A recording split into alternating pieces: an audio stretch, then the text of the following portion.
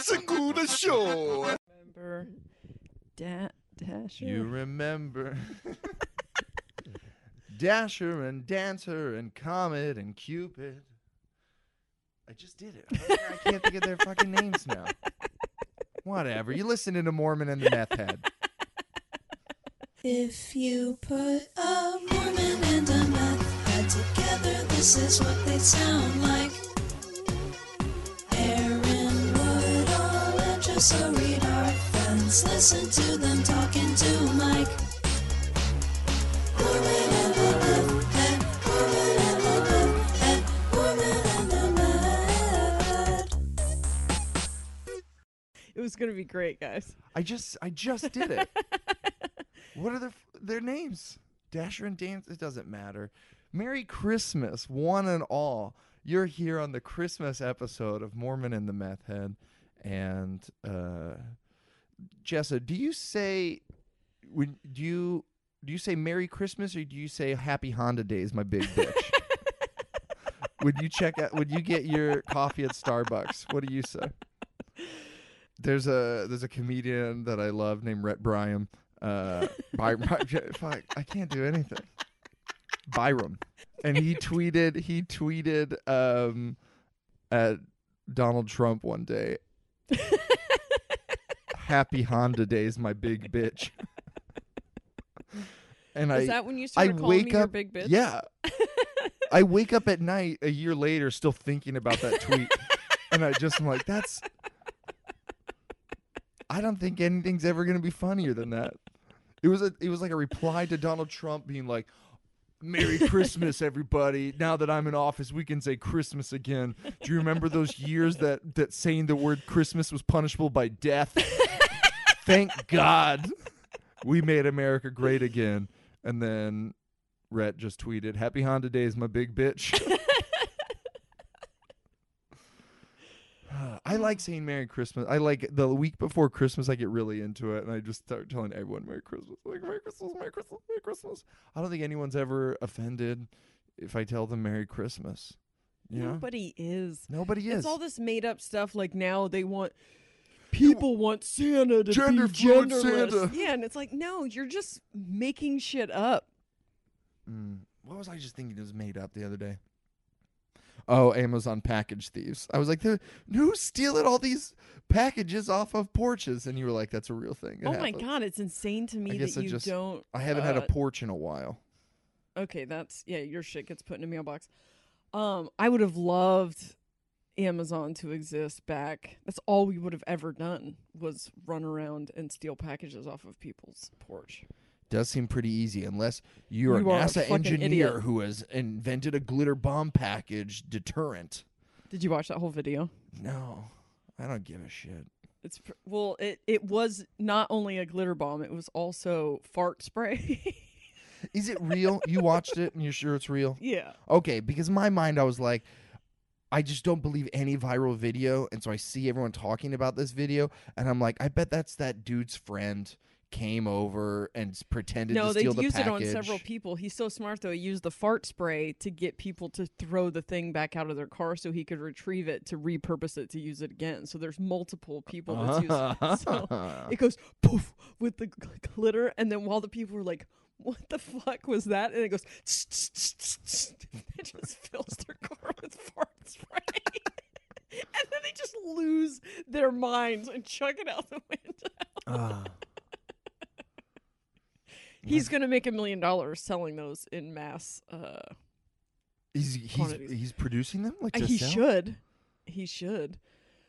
Okay, that's good for him then. Very, very funny prank. Can we talk about The Christmas Story? The movie? I hated that movie when I was a kid. That's not what I meant. But I did. I didn't. That movie is, for me as a kid, was really depressing. Like Santa kicks him in the face and he shoots his eye out and like he cries when he beats up that bully and bloodies his nose, and he gets soap in his mouth and then goes blind from soap poisoning. He gets his friend Fergus in trouble for like you hear his friend getting beat on the other end of the phone, and like I would watch my dad just cackle during this movie, and I would just be like, I don't like how this movie makes me feel. I think it'd probably be better as an adult now, but I'm too busy watching Die Hard to care. You probably don't have any famous or favorite Christmas movies, do you? No, I don't think I ever watched movies at Christmas. Dude, we watch so many movies at Christmas. I can Love tell. it. I love it.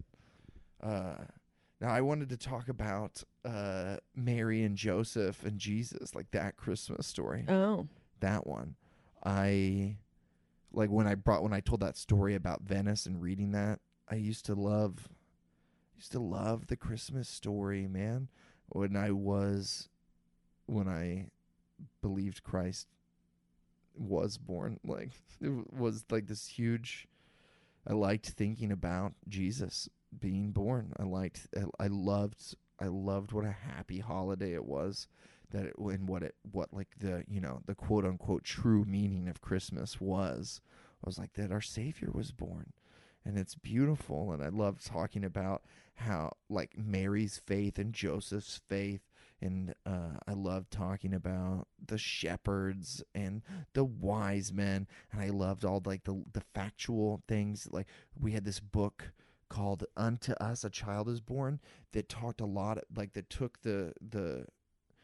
it kind of challenged all our stereotypical ideas of what it looked like. And I love that kind of shit. When it's like, okay, when you think about the nativity scene, you think about this manger and it's just like them alone in this big old barn. That's not what it looked like at all. This is what it looked like. There were places on the road for travelers, like, and they were, so there's lots of people there with them. And they were just like in this stable thing, or they talked about. Oh, I love this kind of stuff when I was a Christian too. Me too, and I felt like, oh, it made it so much richer and stuff. Then I read this book called Zealot. Really cool book. That's like this guy is trying to. It's Reza Aslan. I forget, but he like studied the history of Jesus, like all the historical context, and he gave a completely different account.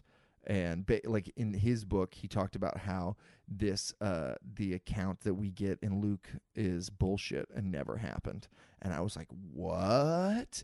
But he said that it was, if I'm remembering it correctly, he said that everyone at the time it was written would have known that it was not factual, that it wasn't meant to deceive people, but it was meant to be a symbolic story.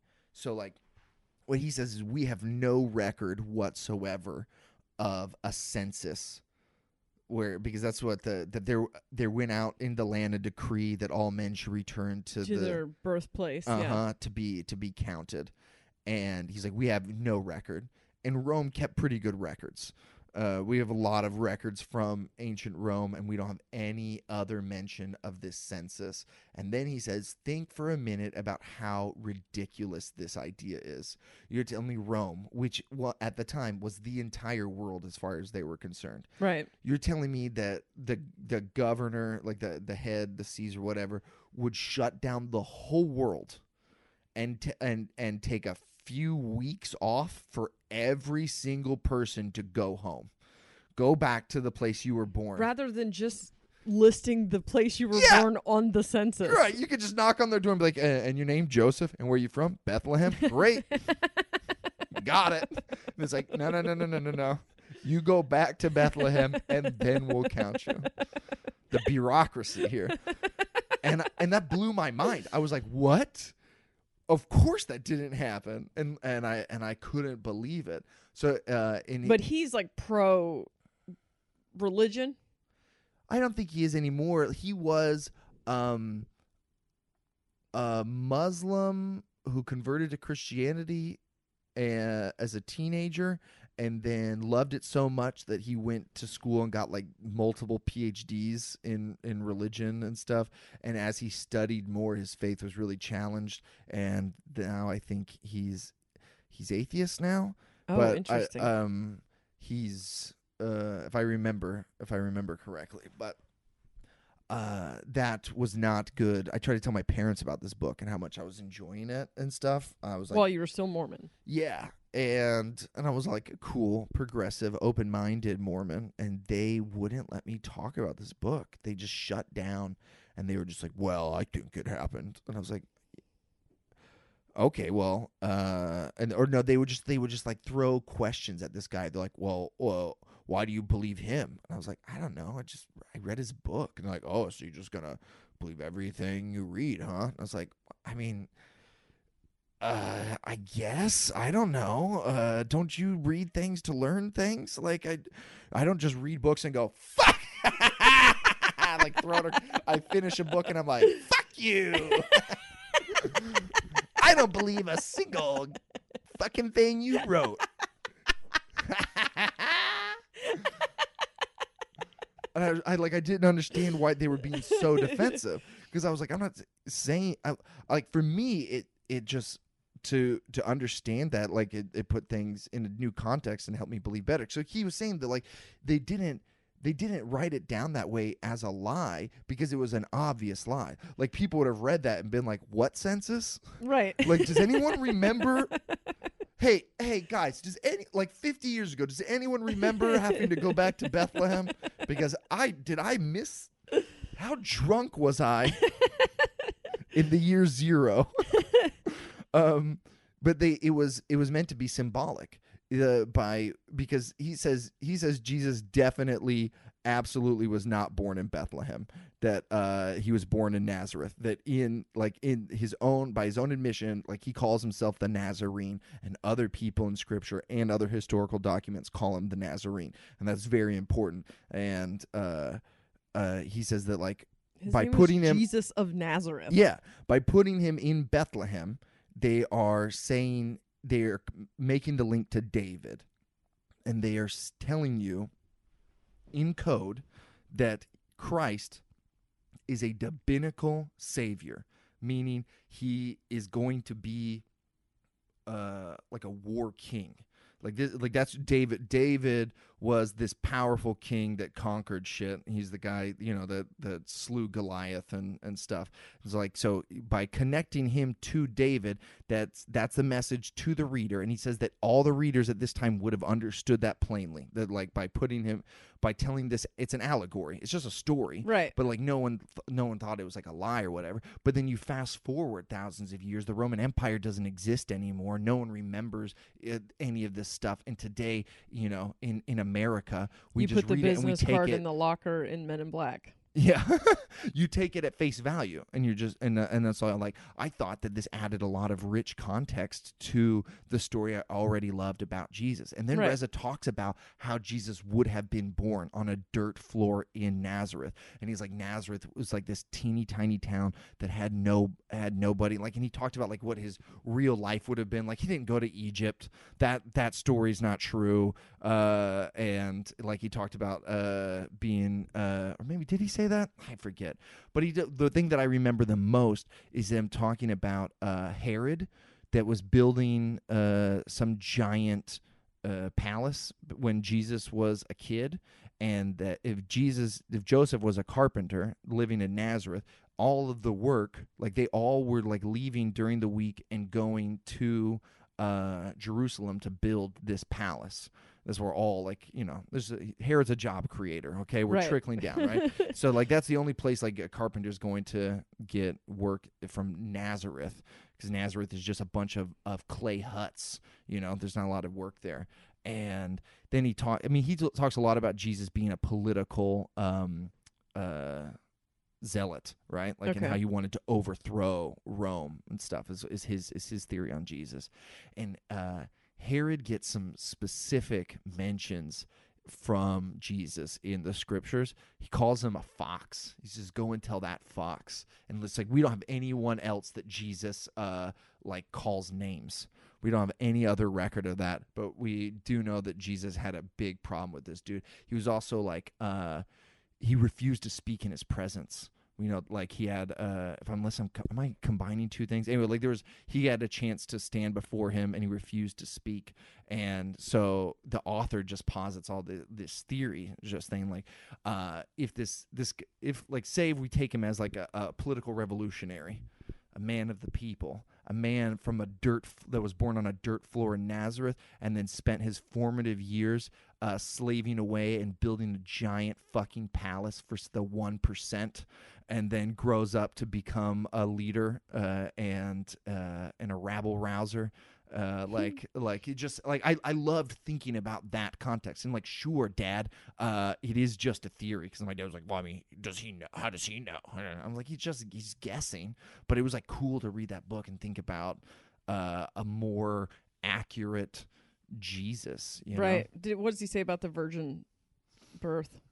I don't think he believes in the divinity of Christ at all. I think he believes that he was a man who sought to overthrow government, and that all the religion stuff came after his death, and they were finding a way to sell this story under Roman rule. And so, it's just like you make it a religion, and then years and years Holy and years, fuck! And then it years just and becomes years the pass world's by, and biggest it's just religion. an emperor converts along that's the not the way, and then biggest. makes everyone else be Christian, and then it just whatever. So I think he definitely believes that is Joseph and Mary's child, and that all this divinity was edited in post, as you can say. Holy shit! That all this stuff, that he just.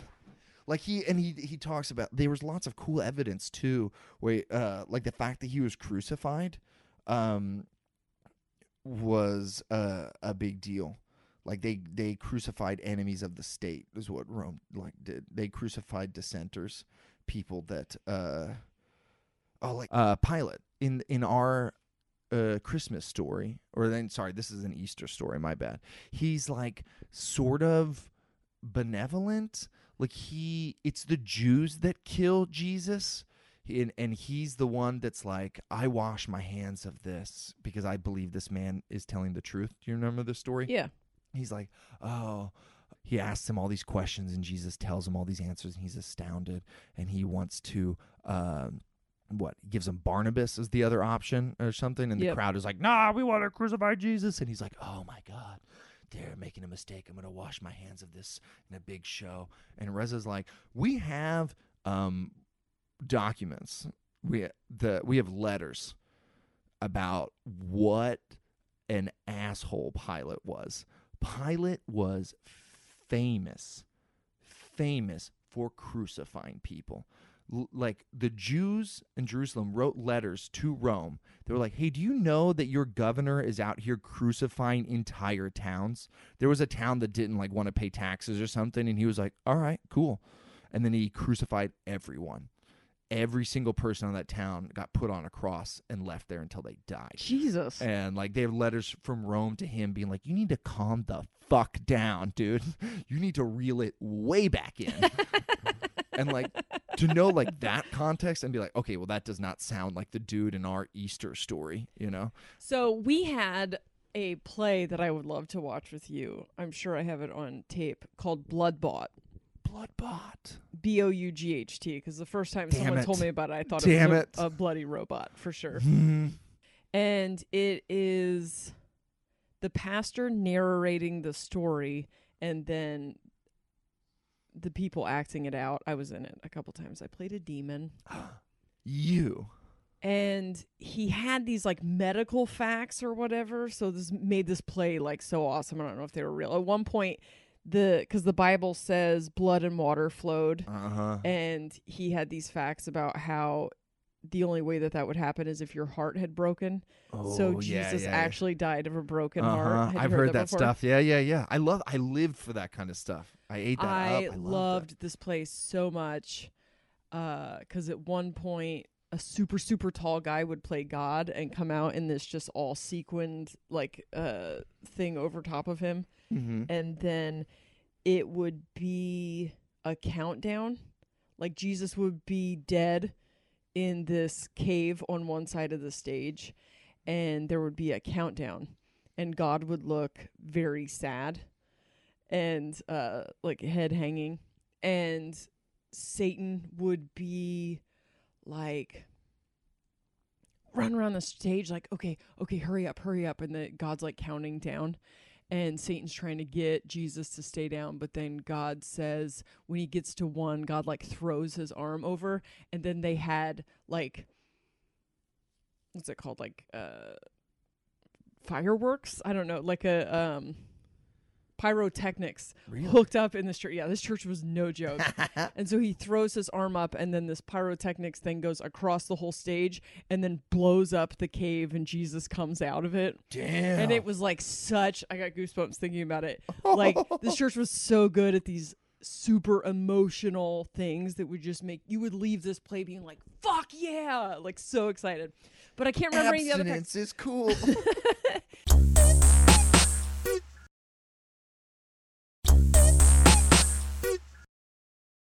I can't remember any of the other facts, but he had all these like trippy facts about. But Pontius Pilate was a douche and only put Barnabas up, if I remember correctly. He only put Barnabas up to give the illusion of creating a choice so that he could pretend that. And that they had him washing his hands like that he went crazy afterwards and couldn't get the blood off of his hands. Yeah, so I remember in the book being like him pointing out everyone else that got crucified. Like Barnabas, that was also up for the gallows, was a revolutionary. That like the word, like that we talk about, like he was surrounded by thieves. But like he gets into like the Latin word that like is used there, and it's like that's thief is a translation, but really like they were probably like what I believe is like they were also these from this type of this like group of bandits that were trying to overthrow the Roman state, and like so when you put Jesus in between those two, it made kind of obvious what Rome considered Jesus. They weren't crucifying him because he said he was the Son of God. Oh, you know what's really interesting is that in that play they said Barnabas translates back to every man's son. And I remember something like this. All these things that we thought were like, wow, look how this symbolism turned out in what happened, but it's actually like, no, it was written as symbolism. Exactly. Yeah, I thought that was cool. My parents did not. Like, I don't believe everything you read. I mean, you do. The only book you've read is the Book of Mormon, and you believe it wholeheartedly.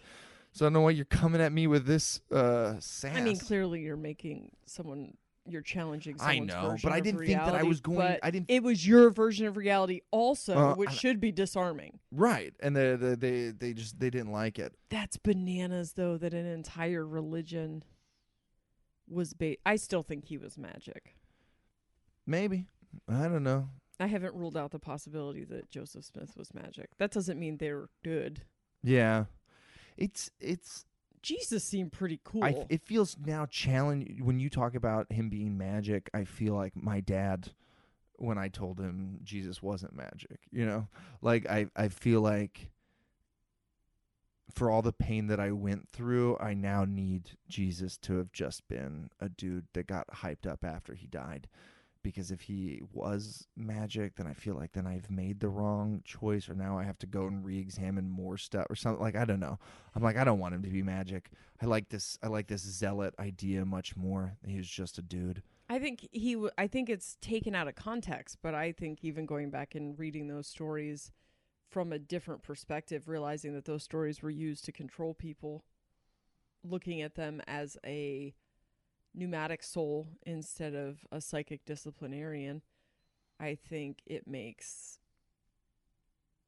I don't know, I just never, it never stopped feeling, Christianity stopped feeling real immediately upon going to the blue light, but Jesus always still felt legit.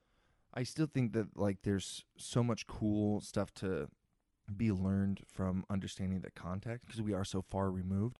Like there's this story when they try to trick Jesus and like say, oh, well, do you believe in paying taxes or something like that? If you say everything goes to God, whatever, and he says, render unto Caesar that which is Caesar's, and render unto God that which is God's. I feel like that was always presented to me as, look how wise Jesus is, and like they tried to trick him, and he had this perfect answer prepared.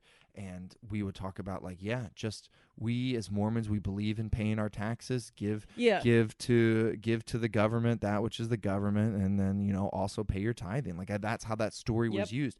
And Reza was told this completely different story. He was like, that was not some like clever step around answer. People were shocked when he gave that answer. Like he committed treason by giving that answer. I can't remember all the specifics. You would have to check it out, and I feel like I would butcher it if I tried. But something about like what he said was like, we're gonna go tell Caesar what you said. And he was like, yeah, fuck off, dude, I don't care. Because it's not his, because my money is my money and is not. Yeah, it's something like that. It's Holy something like shit. that. It was something like basically Reza translated it as like, don't give Caesar shit. Yeah. Caesar can have what's his, and we'll take what's ours, or something like that. I feel bad for not remembering, but like it, like there were 100 little things like that completely changed my perspective on certain scripture stories. And I thought it was so cool, and could not find any Mormons that would talk to me about this book. I love this. I want to keep talking about it. I read the story of Jesus even back then, and I think that's why I spent so much time wanting to like look things up in the concordance and the Greek Hebrew and shit. I read him as a very rebellious, anti-government person. I've always said, I mean, a lot of people say that the Christians would fucking hate him if he existed now. But let's say that a group of people wake up during an era where everyone is dead asleep and completely immersed in a fear-based reality. Let's say you wake up and realize that reality is not real, and that you can do whatever you want, and that people are being knowingly oppressed and controlled, and you decide to buck against that. That also fills a lot of the gaps in that story. Okay, I just Googled it. Now I'm reading a bunch of different things from, this is like a review of the book. Okay. This is a quote. What is significant about this episode, what is impossible to ignore, is how blatant and inescapably zealous Jesus' actions at the temple appear. The render unto Caesar, according to Aslan, Jesus was telling his audience to give back to Caesar what belongs to him, namely the coin that has his face on it, and to give back to God what belongs to God, namely the land of Israel. He's saying, get rid of the foreign invaders. Oh shit. He says like the title that's on his cross, King of the Jews, is like, it's about, he's being punished for the crime of sedition. Like this was a man that wanted to kick out the Roman invaders and was claiming to be the new Messiah to lead the Jews to freedom and like take their land back, you know? So these people come at him about like, oh, well, what do you feel about taxes? And he's like, let them take all their fucking coins back as long as they get their goddamn Roman asses out of our country. Holy You can have all your coins with your faces printed on it. This is God's land. God, like you're putting your graven image like on coin or whatever. Good for you. Get the hell out of our temple, It's a much cooler Jesus in my mind. Yeah. Very John McClane Jesus, if I do say so myself. God, my brain is now having this like paradigm shift where it's running all these stories through my head. He was definitely anti-government. He was definitely, it's weird to me, the kind of people that call themselves Christians now and that celebrate this gun-toting, law-abiding, patriotic, just bullshit. It's like you're exactly everything that he hated. Your churches are everything that he hated. If he did come back, he would fucking hate you, and you would fucking hate him. He could have already come back, and you have him in a detention center somewhere. I feel like he was awake, and that the people in the book of Acts, all the people in the Fox's Book of Martyrs were all awake.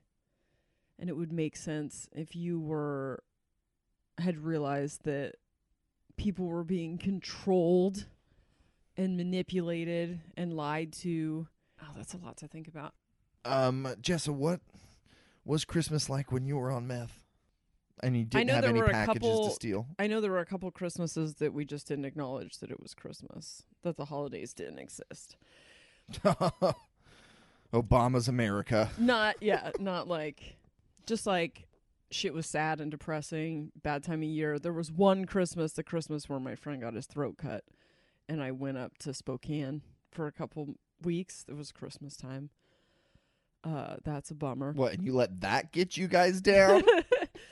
I would love to see a Hallmark Channel Christmas movie made, but in a meth community rather than like in Park City, Utah. Every just like sopping up one- your friend's blood. And yeah, then, just one. All you need is like one small town man to teach your meth lab the true meaning of Christmas.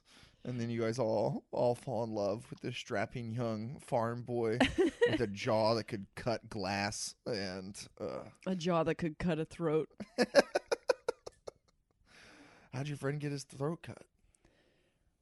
By the cops, I guess. What? Or maybe they said it was a suicide attempt. Oh my God, I remember this story. Yeah, it's a dark fucking story.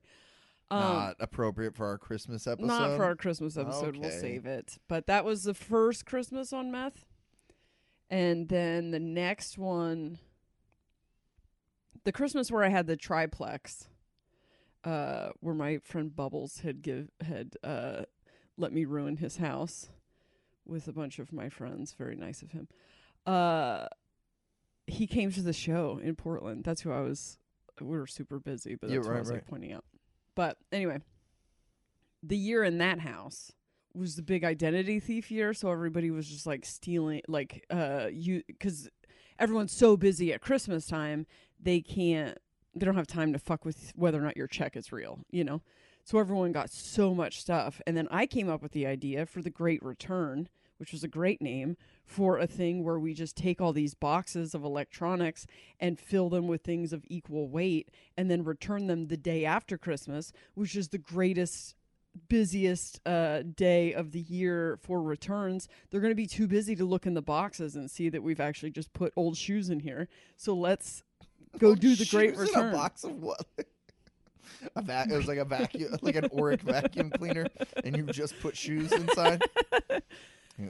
I mean, I figured you could weigh stuff on the scale and then see, whatever felt reasonable. But I couldn't do that. I couldn't do any of the crime because I didn't have teeth. So it was like I'm just begging to get caught. Yeah, they check. They look inside the box if you don't have teeth. If you have meth mouth, yeah, and you're returning a $500 vacuum cleaner. When I tried to steal those suitcases the other day, I was dressed like a bum, and it went. I didn't try to steal the suitcases. She was thinking about maybe stealing suitcases just to get that old rush again. Anyway, if you guys could see Jessa's face, the contempt that she still has for her unrealized great return idea. Jessa needs her genius to be recognized and like praised or something. And I can tell that, like, in your eyes, I can hear other people rolling theirs at you.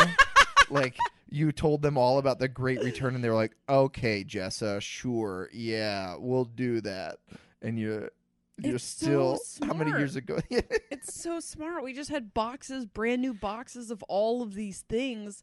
Why not return them and get money? Because back then they give you cash, you know? So I don't know why nobody listened to me, and it did bother me a little bit. I did have some bad crime ideas. I wasn't really cut out for. But that was the good year of identity thieving when I really you don't guys remember any stole a bunch of Christmases stuff. after that. Oh, the Christmas right before I got clean, I went to my dad's house for Christmas. Yeah, you've told me that story many times. And that facilitated me getting clean later. So there's one in there that I don't remember. Didn't they give you money to buy Christmas presents for everyone? Immediately upon my arrival, I had done all my drugs on the way to Delaware because I got busted with a meth pipe. Anyway, I got busted dropping a meth pipe into a trash can like a psycho because I hadn't been in the airport since. Right. Anyway, then I get to Delaware, and my dad gives me money, and I immediately Western Union it. He gives me money to get everyone in Delaware Christmas presents, and then I Western Union it back to Jason to send me drugs, which he did not. And then I just like didn't have presents for anybody, but my dad's not an idiot, so I was just like, I bought a lot of cigarettes. And then all the rest of my Christmases are fine. The Christmas that I was sick with Lily sucked. I found out I was pregnant at the end of November, went to Hawaii and had the worst Hawaii experience in the history of Hawaii experiences. I booked a flight and even got insurance on the flight, which I never do, because that was like the small voice, like intuition being like, don't do this. And then it was just like, oh, I'll be fine. And even if I'm not fine, Hawaii is a great place to be sick, which is ridiculous. The only great place to be sick is your fucking house. So we're there for 5 days, and for 5 days I'm just dying. I then go to get onto the flight at the end of my 5 days. I spent the last night, we had checked out of the hotel and went to this super nice lady's house where she had this bomb ass like lanai that we're all sitting out on top of a hill looking at Hawaii. And I just have tears running down my face. I'm just sobbing. Because that's the kind of sick I get, is just, I'm not always throwing up, but I'm right before you throw up, that sweat and that just living hell right before you throw up, I stay at that for 23 hours a day. Anyway, that Christmas sucked because I had to go to Chicago. We'd already planned a Chicago Christmas with his family before I got pregnant, and they drove. I ended up flying. I looked so wrecked when I got to the airport because like just walking across an airport was impossible. Just I would have to stop and lean. And by the way, when you look like you're dying of the flu, people are mean to you. And then I just feel compelled to be like, I'm pregnant. I don't have the actual flu, because people feel like you're getting onto an airplane and going to make them contagious, which is what happened in Hawaii. I think that's a situation where it's like, okay, why are you putting everyone here at risk of your germs? But in general, I hate the attitude of people that get mad because you got them sick. And you're like, man, we're on the same side, dude. I'm not patient zero. I didn't invent this disease. I don't remember it at all, but I used to have a bit about people getting mad at whoever got them sick. No way. Yeah, and I can't remember it at all. Did you use the words patient zero? Because No, I think mad. that would be a good punchline. Yeah. I'm not patient zero. I'll bring that. There you go. Bit back. I also don't think we live in a society that we live in a society. If I have a fucking plane ticket, I'm not going to cancel my flight because I'm sick. Like, I'm not going to eat $400 because I'm sick. I'm going to have to get on that fucking flight sick. You got to wear the Asian flu mask then. Do you think that works? It keeps your breath to yourself. I think that a lot of your germs are coming out of your mouth. So, yeah, it's probably working. I mean, are the people wearing those trying not to breathe the flu in, or they're trying not to let the flu out? I always assumed it was the other way around, because when they had that one thing. Either way, you're good, right? I feel like it could accomplish both purposes. If a well person could put on a mask and be protected from germs, a sick person could put on a mask and keep the germs to themselves. Well, I don't know why that never took off here. Well, all right. We'll see. I feel a little bit nauseous. Oh, are you pregnant? I have an IUD. That's what Mary said. Mary, did you know? What about you? Do you have any Christmas memories of vomiting? Of vomiting? Actually, I used to get sick around Christmas all the time. It's just, the time of year. I feel like I used to get the flu a lot. I didn't vomit, but I have this wonderful Christmas memory that means so much to me and nothing to anyone else. But I watched Mission Impossible for the first time as I woke up out of a fever dream on Christmas Day. I was sick on Christmas. We did Christmas presents. I made it through that. And then I snuggled up underneath a Toy Story blanket that my brother had gotten as a gift for Christmas. And we were watching the little garden, the secret princess, the little princess garden. It was a movie about a girl who was a princess and went to an orphanage, and then what is everyone that, was the mean to secret, her. Secret Garden? And no, the secret garden's the boy Annie. with the ant. That's it. Got it. That's it. Anyway, I passed out. I got really sick during that movie, and then I woke up at some point later, just covered in my own sweat. My fever had broke underneath the Woody and Buzz blanket, and I see the TV, and I assume we're still watching this princess movie, and I'm like, why is that guy punching this other guy so hard? This movie took a turn while I was asleep, and I like it more now. I'm in 4th grade. So you're like 8? 8. I might have just turned 9, maybe. It's 96, 95, something like that. And anyway, the other kids were gone or something. I don't know what they were doing, and my parents thought I was still asleep, and so they had put in the VHS copy of Mission Impossible that they had been waiting all year to see, and finally rented from Blockbuster Video. And I watched that movie so many times on Christmas break. It's PG-13, which was pretty taboo. But I kind of got the first viewing in for free, Right? And because I just kind of laid there on the ground, and but after, like, I loved it so much, I kept asking my mom all break if I could watch it again, and she kind of felt like, well, I guess if you already saw it once, why Yeah. not? And I just bugged her. I think I watched it like 5 times. Just in that week, I would watch it every day because I had never seen a movie so confusing before in my life.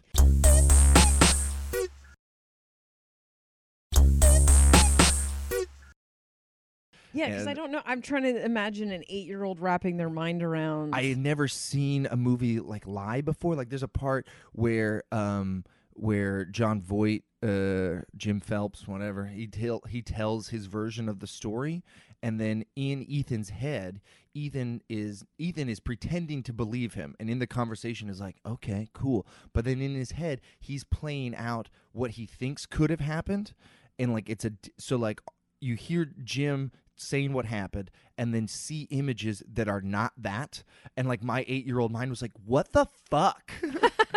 That's not what he's saying happened. And then in his mind, Ethan is like, no, that he could have also done it this way. And then they play it back again in a different version of events, and I'm like, what's happening? Where's the princess? I need to see this again. I'm going to watch it again. And I have been a lifelong fan of the Mission Impossible franchise. Oh, that makes so much sense. Don't tell my dad, okay, when you guys listen to this, but he is getting Mission Impossible Fallout on Blu-ray for Christmas. It's the only thing that I bought him, and we saw it together, he and I. Oh, was that the first time you saw it? Was with your dad? No, it was the second time I saw it. I saw it 3 times. And I'm down to see it again, and I would really like to take advantage of my parents' giant TV, like, because it's a movie that requires a big screen, a screen larger than I have. And so I thought if I buy this is this very for my slick. dad, then I can be like, Dad, wouldn't it be great to watch it again, right? Don't you want to, let's put in that Mission Impossible. Remember our Mom, I don't special even think memory? you ever saw Mission Impossible. So really, I get to watch Mission Impossible Fallout for the 4th time on a big screen. That's really what this Christmas gift is all about. Very slick. Very, isn't it? Isn't it? But I spent a ton of money on their other present, which is a giant charcoal drawing of Ethan that I got in 5 broken frames. Yeah, I got it. I finally got a nice big frame that put it in, and my mom's gonna cry when she sees it. Has she seen it? She saw it on the internet. She's seen it probably. on the internet. She doesn't know that she's getting it though, Oh. and she's gonna love it. She's gonna like throw pictures of the temple off of the wall and onto the floor to hang up this giant picture of Ethan.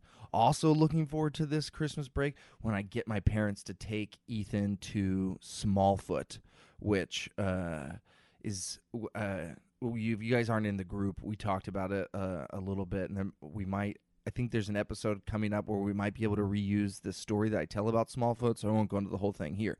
But I took Ethan to see this movie, Smallfoot.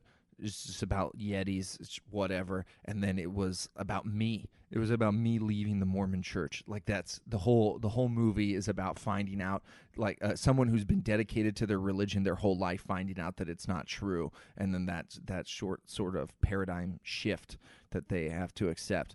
And so my parents like, we want to take Ethan to animated movies. What movies does he want to see? And I'm like, yo, Ethan loves Smallfoot. He really does, though. He sings. He likes to listen to the song from Smallfoot, the Common song. So, anyway, ex-Mormons out there. This is between? I think. No, I don't think they will. But it's why not take the chance? Let's go. I think it's better than Bumblebee. Why not? Even though Bumblebee is somehow certified fresh at 94%. I don't know what's going on. How did the other Transformer movies usually do?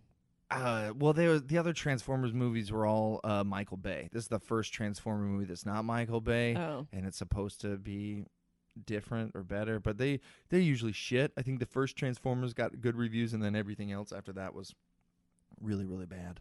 It's really, really bad. I had the one of the very first dates that Tabitha and I ever went to was the theater that I worked at did a screening for employees of Transformers 2. And we went to see it together, and there's a big, giant group of people, all the theater employees and their friends and spouses and stuff, and we were the only two people in that theater that walked out like, oh man, so that was shit. And everyone else was like, oh my God, I loved it. Did you like it when the robots were racist caricatures? We were like, we didn't like that at all. Like,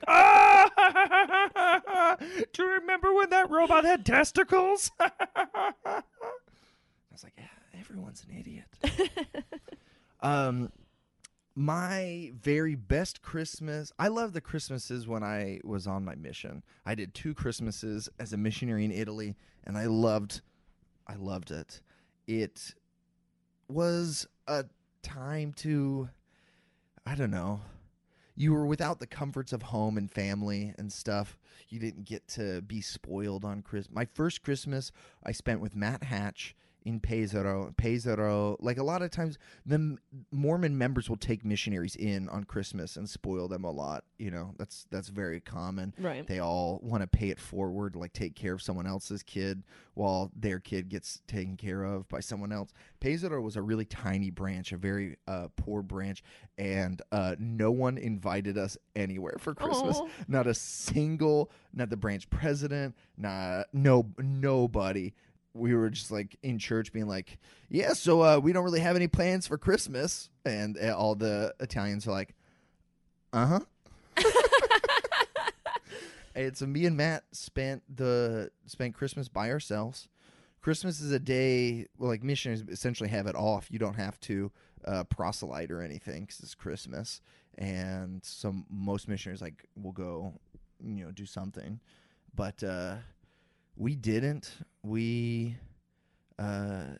walked. We like had a tiny little Christmas to ourselves, and it's like cheesy, like all those Hallmark movies about the true meaning of Christmas. But it was true.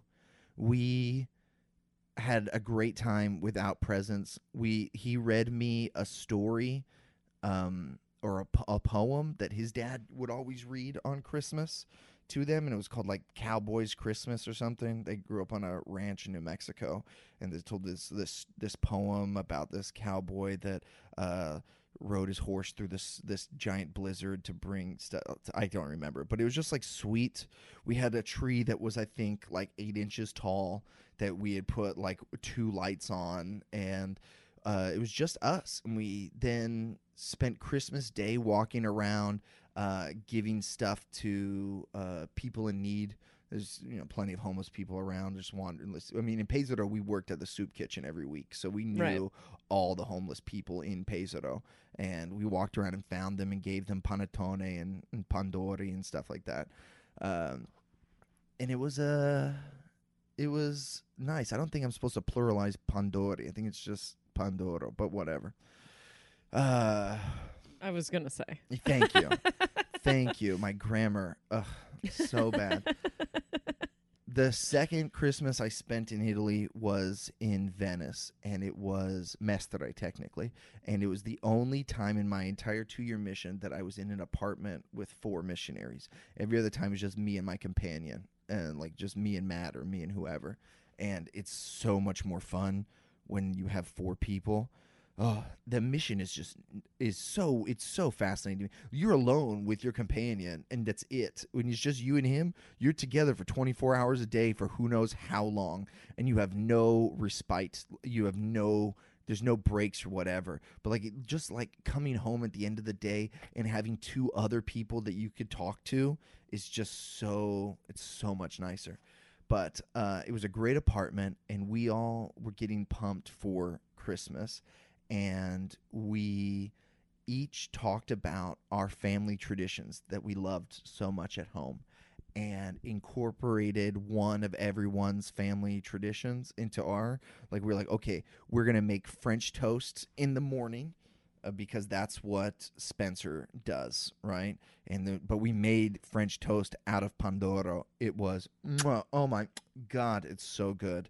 It was great. With someone who's like, me and my brothers and sisters would bring our mattresses into the living room and sleep in front of the Christmas tree on Christmas Eve. So we all did that. And we're like, all right, well, that's Colin's tradition, so we're going to do that. So we did one of everyone's traditions, and it's just like ourselves on our own making this magical Christmas. We all bought presents for each other that year. Me and Spencer had T-shirts made for everyone in the apartment, and that were like real I've funny. seen a video of that. Yeah, I've seen Colin's reaction to opening that up.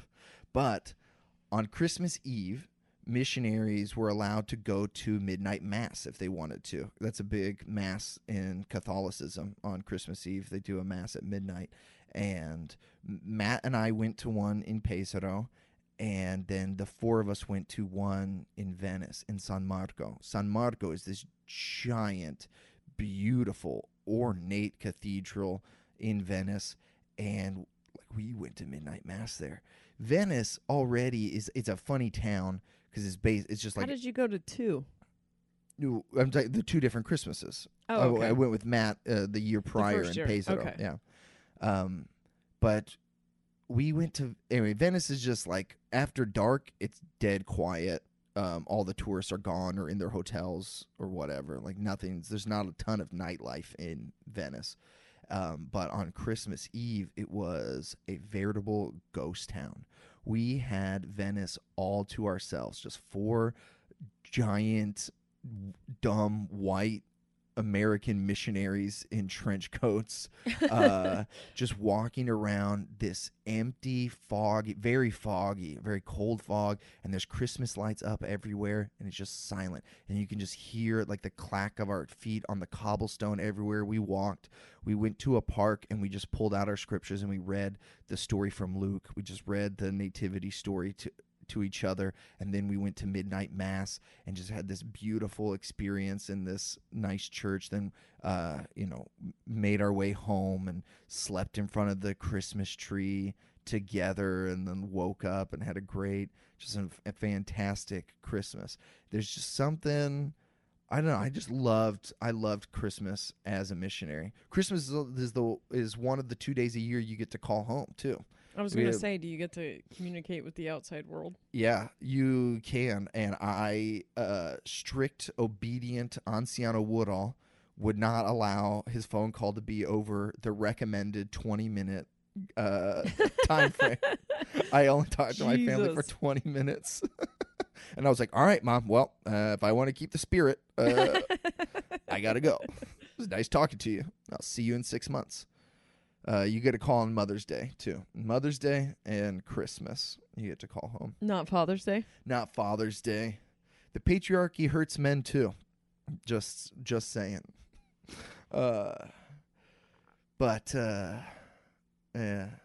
Last Christmas was great, too. Was Ethan's Christmas that he first got. Like the first time that he was really into Christmas and opening up his presents and stuff. And because before that, he'd just kind of look at it and be like, okay. But now he's just like jumping on people and telling them thank you, like just giving them giant hugs and thanking them for flash action figures and stuff. And it was so Cute. happy for me. Yeah. We did that before actual Christmas. We went up to Boise, where my parents live, for my birthday, and we all celebrated Christmas early. And then me, Jeremy, and Ethan went back to Utah, and we spent Christmas Eve together, and Ethan went to sleep in front of the tree. The tree. And I felt so... Because I can remember doing that when I was really little. We stopped when we got too big for our dad to carry us to our beds.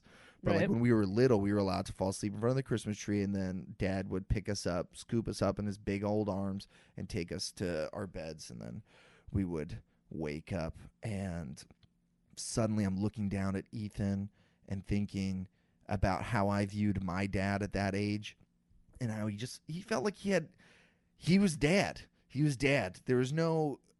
I had no doubts about my dad's ability to parent, or Right. to do anything. Dad can just do whatever. He is all powerful. He knows everything. He can pick me up in his arms. I'm fine with him. I'm safe with him. And I'm like, oh my God, Ethan thinks that about me, and I have not a single clue what I'm doing. I am a mess. My life's falling apart. Like I haven't handled this divorce well. I have no idea how we're going to live or anything, blah, blah, blah. And he's just like asleep peacefully, just under like all the multicolored lights on his face. And he's just happy, and he just thinks that I'm great. And I thought about that a lot that night. Until I watched Die Hard with Jeremy. Dude, Die Hard. Oh, I remember that night. That I watched Die Hard? I had a rough night that night. That was That was the night everyone came up to you and told you that I've mean abandoned things? them, yeah. Just was an assembly line of people. Because everyone just feels like I leave them because my parents lived on opposite coasts, and I'm the only child of those two parents. So my dad and stepmom had two daughters that are my sisters, and then my mom and stepdad had one. And so my whole life, wherever I go, I'm abandoning some siblings. And everyone's hurt over it. Everyone's sad over it. And then I have like weird guilt about my inability to stay. And this was kind of the end of the marriage between Jason and I. Like, we had split up, but we're still living together. And I brought my sisters upstairs to talk to me while I wrapped presents or something, and wanted to tell them about a TV show I was writing, I think, a pitch idea. And they were hammered. And then one of them is just like, do you remember when you said you would be back and then we didn't see you for 5 years? Which is not accurate. I was like, no, I came back after that. I came back 6 months after that. They were like, because I lived in Delaware for a minute when I left Dustin. And so she was transposing those two things. Because I was like, no, I came back and visited on meth once before I disappeared. And well, listen. Yeah, look. If we're going to get technical. Yeah, semantics. I got some semantics here. And then I did visit. I stole all your things while I visited. I don't know how you forgot. I don't know why you would construe that as being abandoned. And then the other sister started I don't fully remember. Anyway, it was rough. It was a rough night and I wasn't going to go downstairs and get any sympathy from the husband I was splitting up from. I tried. I did try. I was like, man, that is rough upstairs right now. They are drunk and saying all kinds of shit about me leaving. And he was just like, you're incapable of being vulnerable. And I was like, all right, I'm going to go cry in my car. Damn. And then you texted me, and I was like, I'm watching Die Hard. Anyway, I'm going to be at my parents' house this Christmas again, and we'll probably read Luke 2 before we open presents, which is something that they like to do. And it just got a different meaning to me. But it is fun to, like, think about Venice and when those stories were real to me, like at word for word, literal truth as far as it was translated correctly. And now I think, I don't know, if I used to talk about the true meaning of Christmas, the true spirit of Christmas. And it really hasn't changed at all now that I don't believe in the origin story of Christmas. Like that I believed in, like, giving and like and because of the gift that God gave us that day. God gave us the gift of his son, the gift of eternal life, the gift of the atonement that day, and that's why we give other people presents. And the fact that I don't believe that anymore really hasn't changed Christmas at all for me. I still love it. I still love buying other people gifts. I still love going home, all the traditions that we have and treats that we have, and just like doing nothing but watching movies with my family and stuff. I love seeing Ethan tear open presents and get so excited and be so happy. All that stuff's still real to me, even though, like, I don't know. I thought that maybe this is a dumb point to make, but there was a part of me that was afraid that all this stuff would change when I let go of Mormonism, that it wouldn't be the same anymore. Yeah, well, I feel like that's a theme in all of your areas of life. So I was afraid, and then I was like, fine. Yeah. Anyway, we're glad you guys listen to our podcast, and hope you guys have a Merry Christmas. Jessa, do you want to try saying what days we have shows?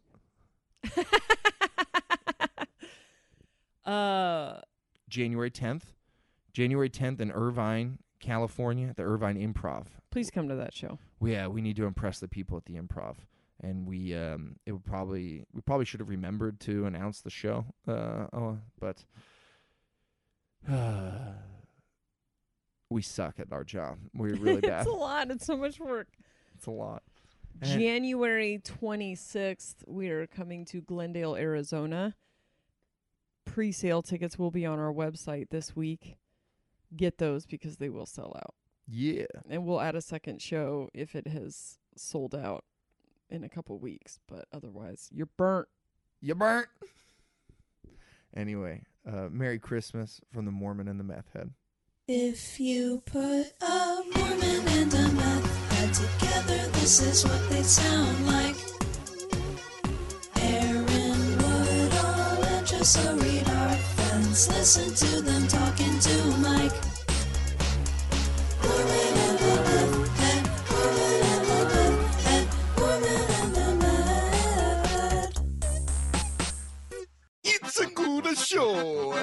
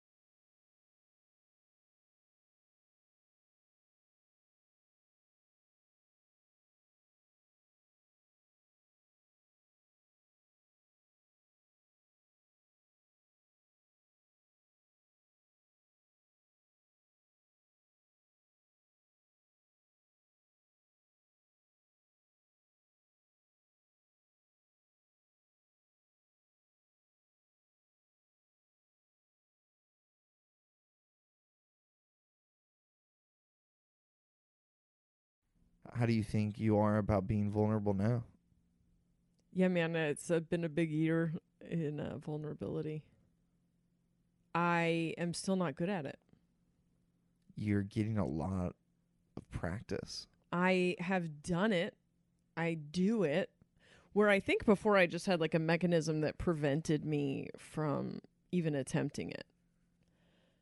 So I think if anybody needed that from me, I just would push them out of my life. And I was just like, I'm just not that kind of person. It's just not who I am. I'm aloof. And then I wanted to be vulnerable with you. And then had a lot of experiences where I was just like, oh, this just confirms my fears. Which is so interesting. I've been thinking a lot about this. Things confirming your fears. The idea that something's confirming your fears. But I have become more vulnerable in all areas of life. And it doesn't work out for me a lot. It doesn't work out for me. Like I now will initiate a conversation with someone who I don't know. And it often just gets weird. Which is what I was avoiding. You know what I mean? No, because that seemed I had insurmountable. A million bad experiences with vulnerability, but it was like a faucet I couldn't turn off. It was like, I know how this will turn out. I'm going to tell this person how I feel, and it will not be reciprocated, but I can't stop it. And I feel like I've gotten, in the last year, I've gotten better at not giving all of myself to everyone that I meet, and like holding back and being able to turn that faucet off. Because you're right. I think a lot of people can't deal with it or don't want to, and they just, I don't know.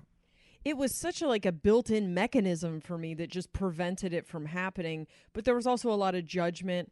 I would see women bearing their soul to men and then getting rejected. And I would just be like, well, you're fucking dumb. Like, why would you give him that power? I just wouldn't. The extent to which I would, there was a mechanism running in my mind. There's a program that runs in the back of my mind and assesses the risk with the way that I'm going to word a sentence and whether or not I will be giving too much power to that person. And that is like deeply ingrained from childhood, from getting unpredictable responses from my mom, and just developed a way of communicating that prevents that. And so a lot of my indirect communication is just me letting you know that I want something without us having to have the awkward. So I still do it, but now I do it consciously. So if I want to ask someone for something, but I think they might not want to do it, rather than directly asking them for it, which puts them on the spot, which means they'll give it to me, but they don't want to, I'll float it into the ether and let it be their idea if that's what they want to do. But I only learned that was a way of communicating after dissecting the fact that I never directly asked for anything. I never reached out and talked to people that didn't come talk to me first because of the potential for rejection. And I've had several things recently where I just try to become friends with people almost like a kid would. Just like, hey, do you want to be friends? And it's worked out bad. Well, you have to ask their mom. If they can play. You ask the wrong person. But it's strange that my relationship with failure, which is, okay, fuck it, if I fail here, it's fine. I'll just try again, or this isn't the one that I'm supposed to see through to the end. There just doesn't feel like there's stakes for me most of the time. As I'm like, okay, failure's part of success, and I allow it to happen, but so weird that I never wanted to allow that to happen in human interaction and relationships. These pills are fucking me up.